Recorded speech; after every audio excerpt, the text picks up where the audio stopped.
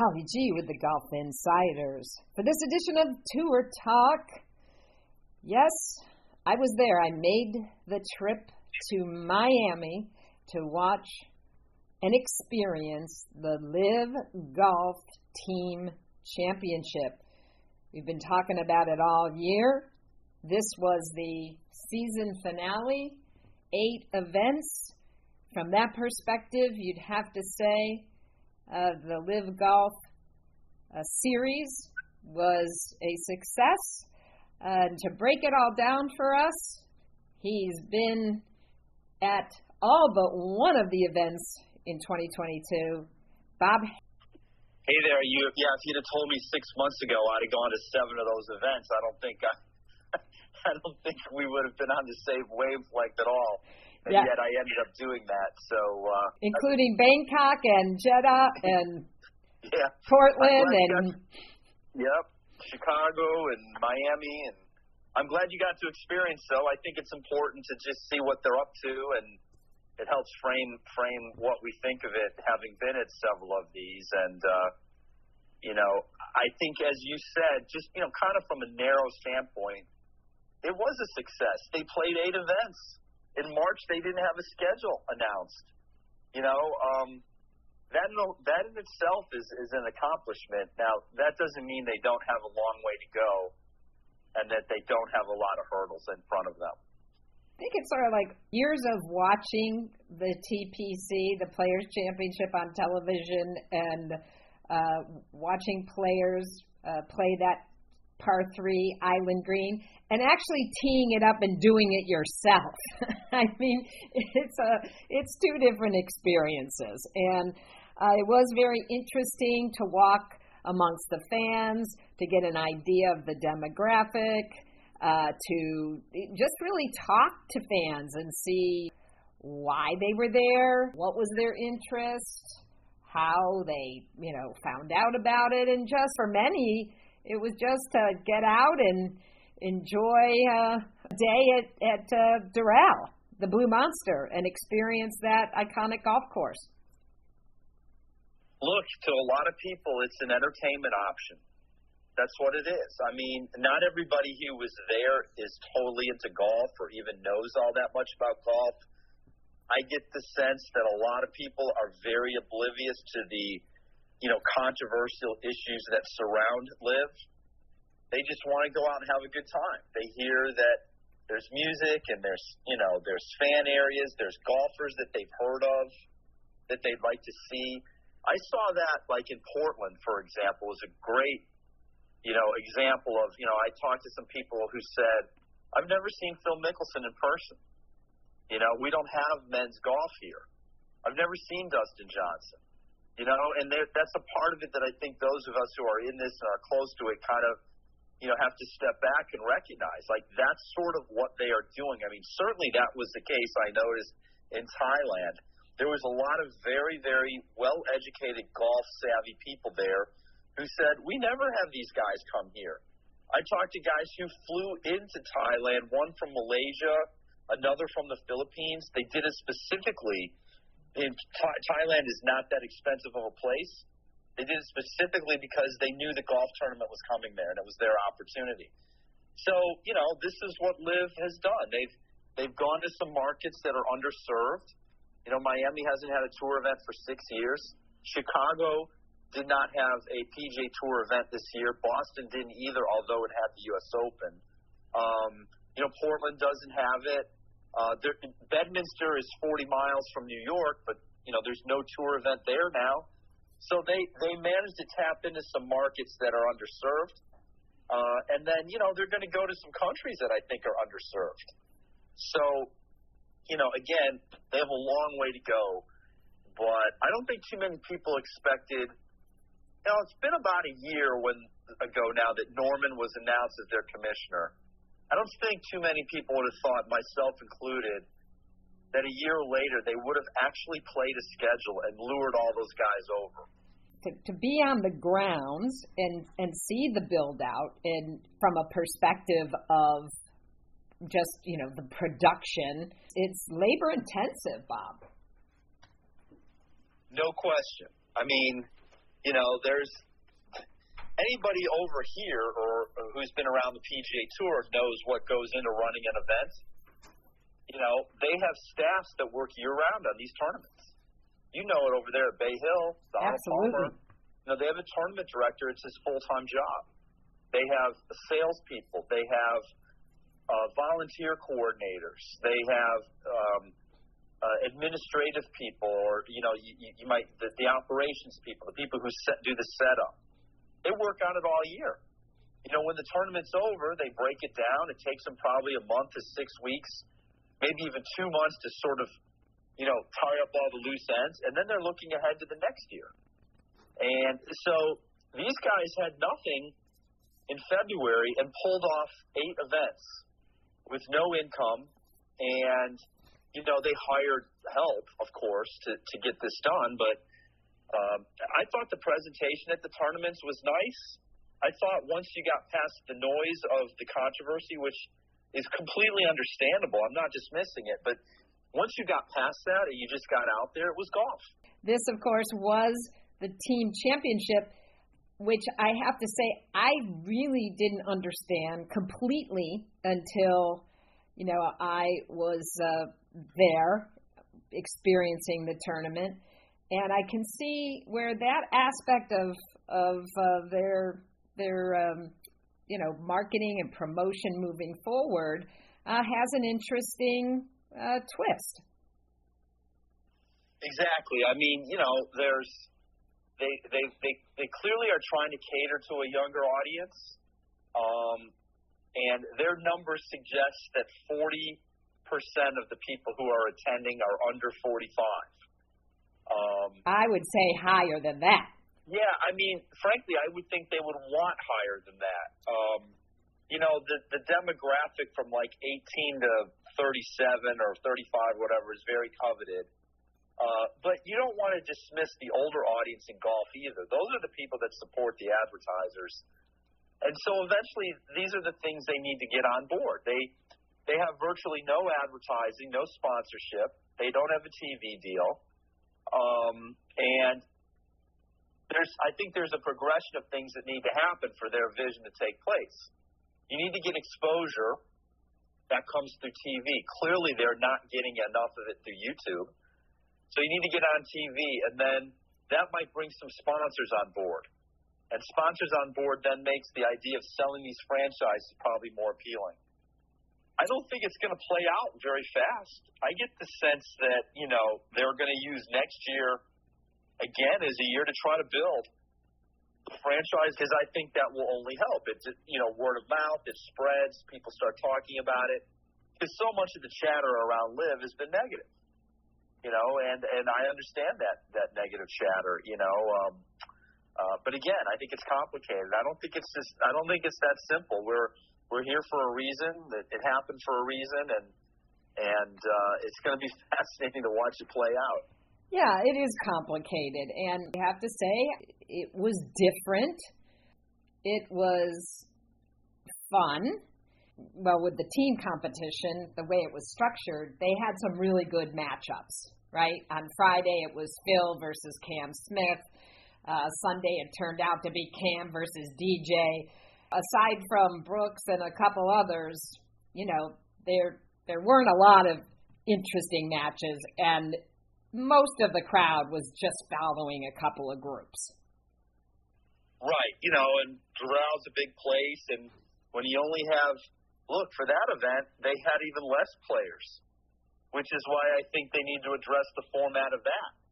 I mean, there were 16 players not playing on Friday and Saturday. So you only had, 32 those days, and then you were down to 16 the last day. When you've already got a small field, I'm not sure you want to be cutting it down to that. So that meant that the people were all clustered in certain areas. I just think they have a lot of ways where they can improve, and if they have the flexibility, they'll think it through and do it. Like you and I have talked, I think they need to have a cut. You can have a cut and still let everybody play in the team thing. I just think this is a really cool idea there's two ways where you could have qualifying that would happen every tournament. One is to take, they have a feeder tour, the international series in Asia. Take the top 4 players from their latest event and plug them into a LIV event and let them play as a team. It'd be the ultimate underdogs, right? Mm-hmm. But it gives 4 guys access with a chance to play for $120,000 or $100,000 if whatever they change the purse. And if their team, let's say their team, let them play the next week if they finish in the top 6. Like, people will watch that. Those guys will become names that are talked about maybe. That might get them some attention. And if they don't, then the next event, it goes back to bringing somebody in who's done well in the international series and let them, I think they should add 2 teams and do that and have a qualifier. Let guys have a Monday qualifier. The 4 guys who get in are a team. So you'd have these 2 sort of outlier teams. I mean, people in soccer could relate to like a 3rd division team getting to play in the Premier League. Right. It would add interest, and plus it ticks that box of, hey, we're letting guys qualify every week. Why they are so close-minded about that, I don't understand. I think they're very in tune with the idea of building these teams and having these 4-man teams. Okay, well then allow for 2 other teams. Because if they don't have an access point to their tour, it gives people all this fodder to say, you don't have a legit tour, like nobody can get on it. And that's a valid point when it comes to the world rankings. Right. So anyway, I think it's an interesting dilemma they have going forward. My biggest takeaway was to say it's the future of golf. I mean, it's golf, but different. Forget the louder. Yes, it's louder, but it's different. And to try to be positioning themselves as another tour, personally, I think that's where this has gone off the rails. You can be different. You could be, an extension of golf. I look at it like arena football versus NFL football. They're not the same. Yeah, that might be the best analogy there is. Now, the difference, though, is that arena football players are pretty much considered not good enough to play in the NFL. And so it was never viewed as a threat to the NFL. True. When the USFL was around, they poached players from the NFL. All of the rival leagues throughout history in sports, if you go back, they never lasted. It's hard to, especially in golf. It's got its audience as it is, and now you're going to fragment it a little bit. And yet, while I think there would be a way to work it out with the tour, I just don't get the sense that they want to. Either side. Well, Norman has said he'd like to, but I don't know if they will. But to your point, it's the future of golf. I'm not so sure about that. Like, this is where the people who side with the PGA Tour, I'm like, I don't understand what you're worried about. Yeah, it's disruptive, and maybe it stinks that some of these guys have gone over there and you think less of them for it, but PGA Tour's not going anywhere. I mean, that's where the history of the game lies, basically, especially in the U.S.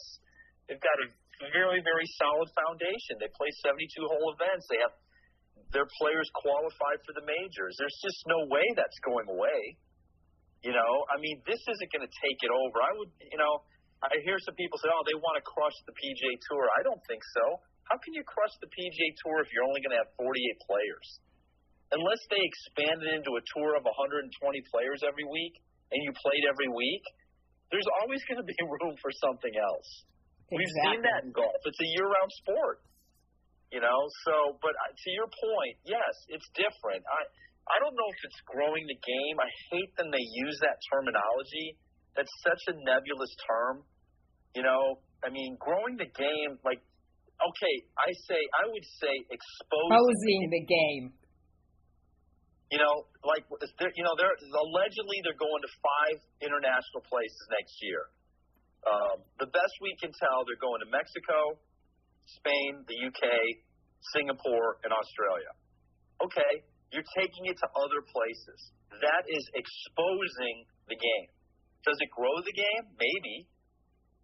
But I mean, I think there's a lot of a lot of sort of skepticism about just having a golf event all of a sudden makes people want to play golf. Well, and a great example of that, Bob, was golf in Rio for the Olympics. Right. I mean, didn't that course even close down? I mean, the whole idea was that was going to just spark this huge growth of golf. Exactly. Yeah. I mean, it doesn't exactly work that way. I mean, even the greatest, the greatest person we had to help grow the game, among minorities, African Americans, Tiger, wasn't able to accomplish that to the level that I think any of us would have hoped. It's just it's no knock on him really. It's just the complexities of the sport. It's a difficult sport to play. It takes money to play. Now in some of these other countries, what the Olympics has done is given them the ability to have a federation that will develop players, and they pay for the development, which is great. So that has helped grow the game in that regard, but I don't know if that – I just think the better word is expose the game. Well, the other big buzz this week was Martin Slumbers, the Chief Executive Officer of the RNA, on LIV Golf players and the Open in 2023. He said, quote, "We'll go public in January, February with what we are going to do with regard to LIV golfers.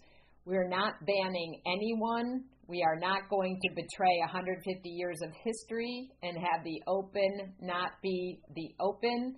The name says it all, and it's important. What we will do is ensure that there are appropriate pathways and ways to qualify." Curious on your takeaways from what Martin Slumbers said. Well, I was glad to hear him say that they aren't going to ban LIV players. I just think that would have been a bad move for any of the majors. If you're in do something you've already done, whether it's having had a high finish in a major last year, having won majors in the last 5 years, that should not impact you. I just don't see the point of going out of your way to keep guys out. And even to the extent of changing your qualifications to keep them out. I mean, look, Taylor Gooch, he finished in the top 30 of the FedEx without playing the playoffs. The top 30 is an exemption into 3 of the majors. That should be honored. Just because he went and did something that they don't like shouldn't preclude him. I mean, last I checked, maybe what they're doing is immoral in many places. I get that. But it's not illegal. And so I just have a hard time. Why would the majors not want to have all the players that we think should be there? DJ banked, $36 million on Sunday with his team winning $16 million, $4 million to each guy. On top of whatever he made just in terms of his signing bonus, Bob. So I guess that was a pretty good year for DJ. Yeah, give or take $1 million. I think you got the number right. I can't do that many zeros. Yeah, I mean, he got $18 million bonus for leading the series. I think he won 11 or 12 million just from the tournaments themselves as an individual. And then there was something like another 7-8 million from the team part. Yeah, it's unbelievable. Yeah. And that's winning just one tournament individually. DJ had a chance to win a couple others. And again, this kind of goes back to, he's still a world-class player. Is he really 32nd in the world right now, which is what his ranking is, or 33rd? He might not be in the top 10, but I don't think he's 33rd. And I understand, hey, this is the bet he made, this is the decision he made. That's fine. But by the same token, if you're not ranking a guy like that, is that right?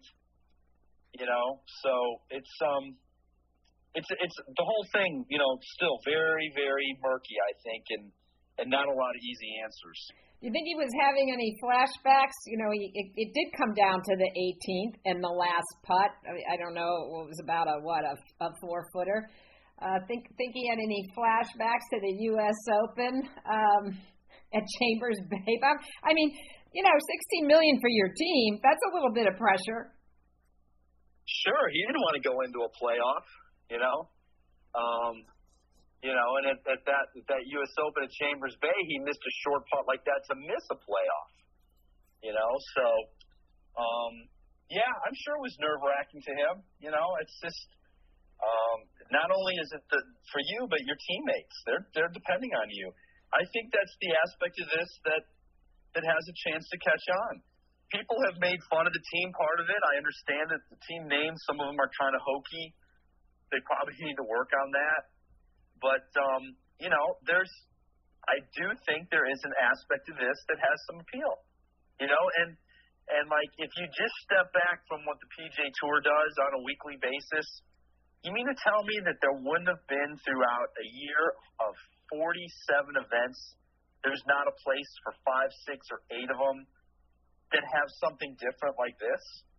I think that's what the point of all this is. Like, why do they have to all be 72 holes?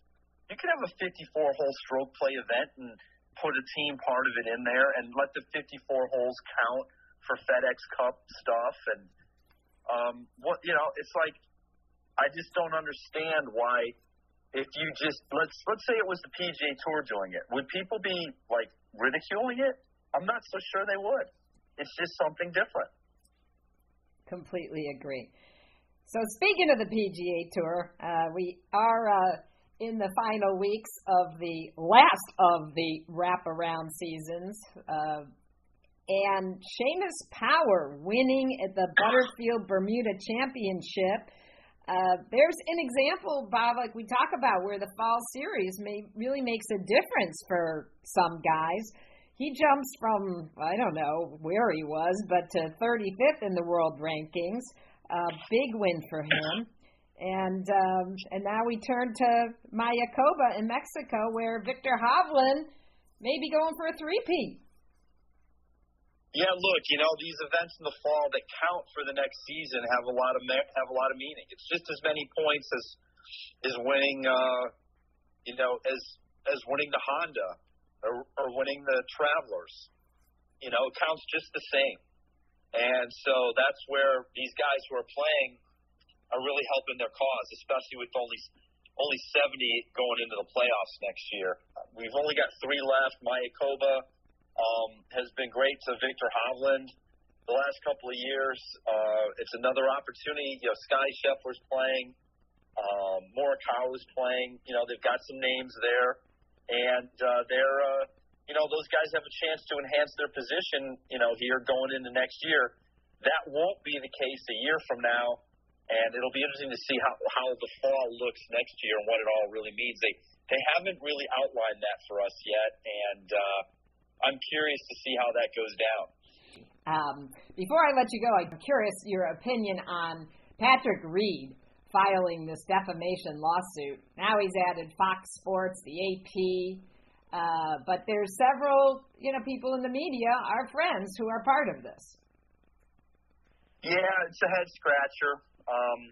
This sort of, I guess, what would it be? If he slandered somebody, that's the spoken word. Libel is the written word. That's very hard to prove for a public figure. Just because somebody wrote a story that was critical of him, that's not the basis for a lawsuit. I don't understand who's taking this to court and thinking that they're going to prevail.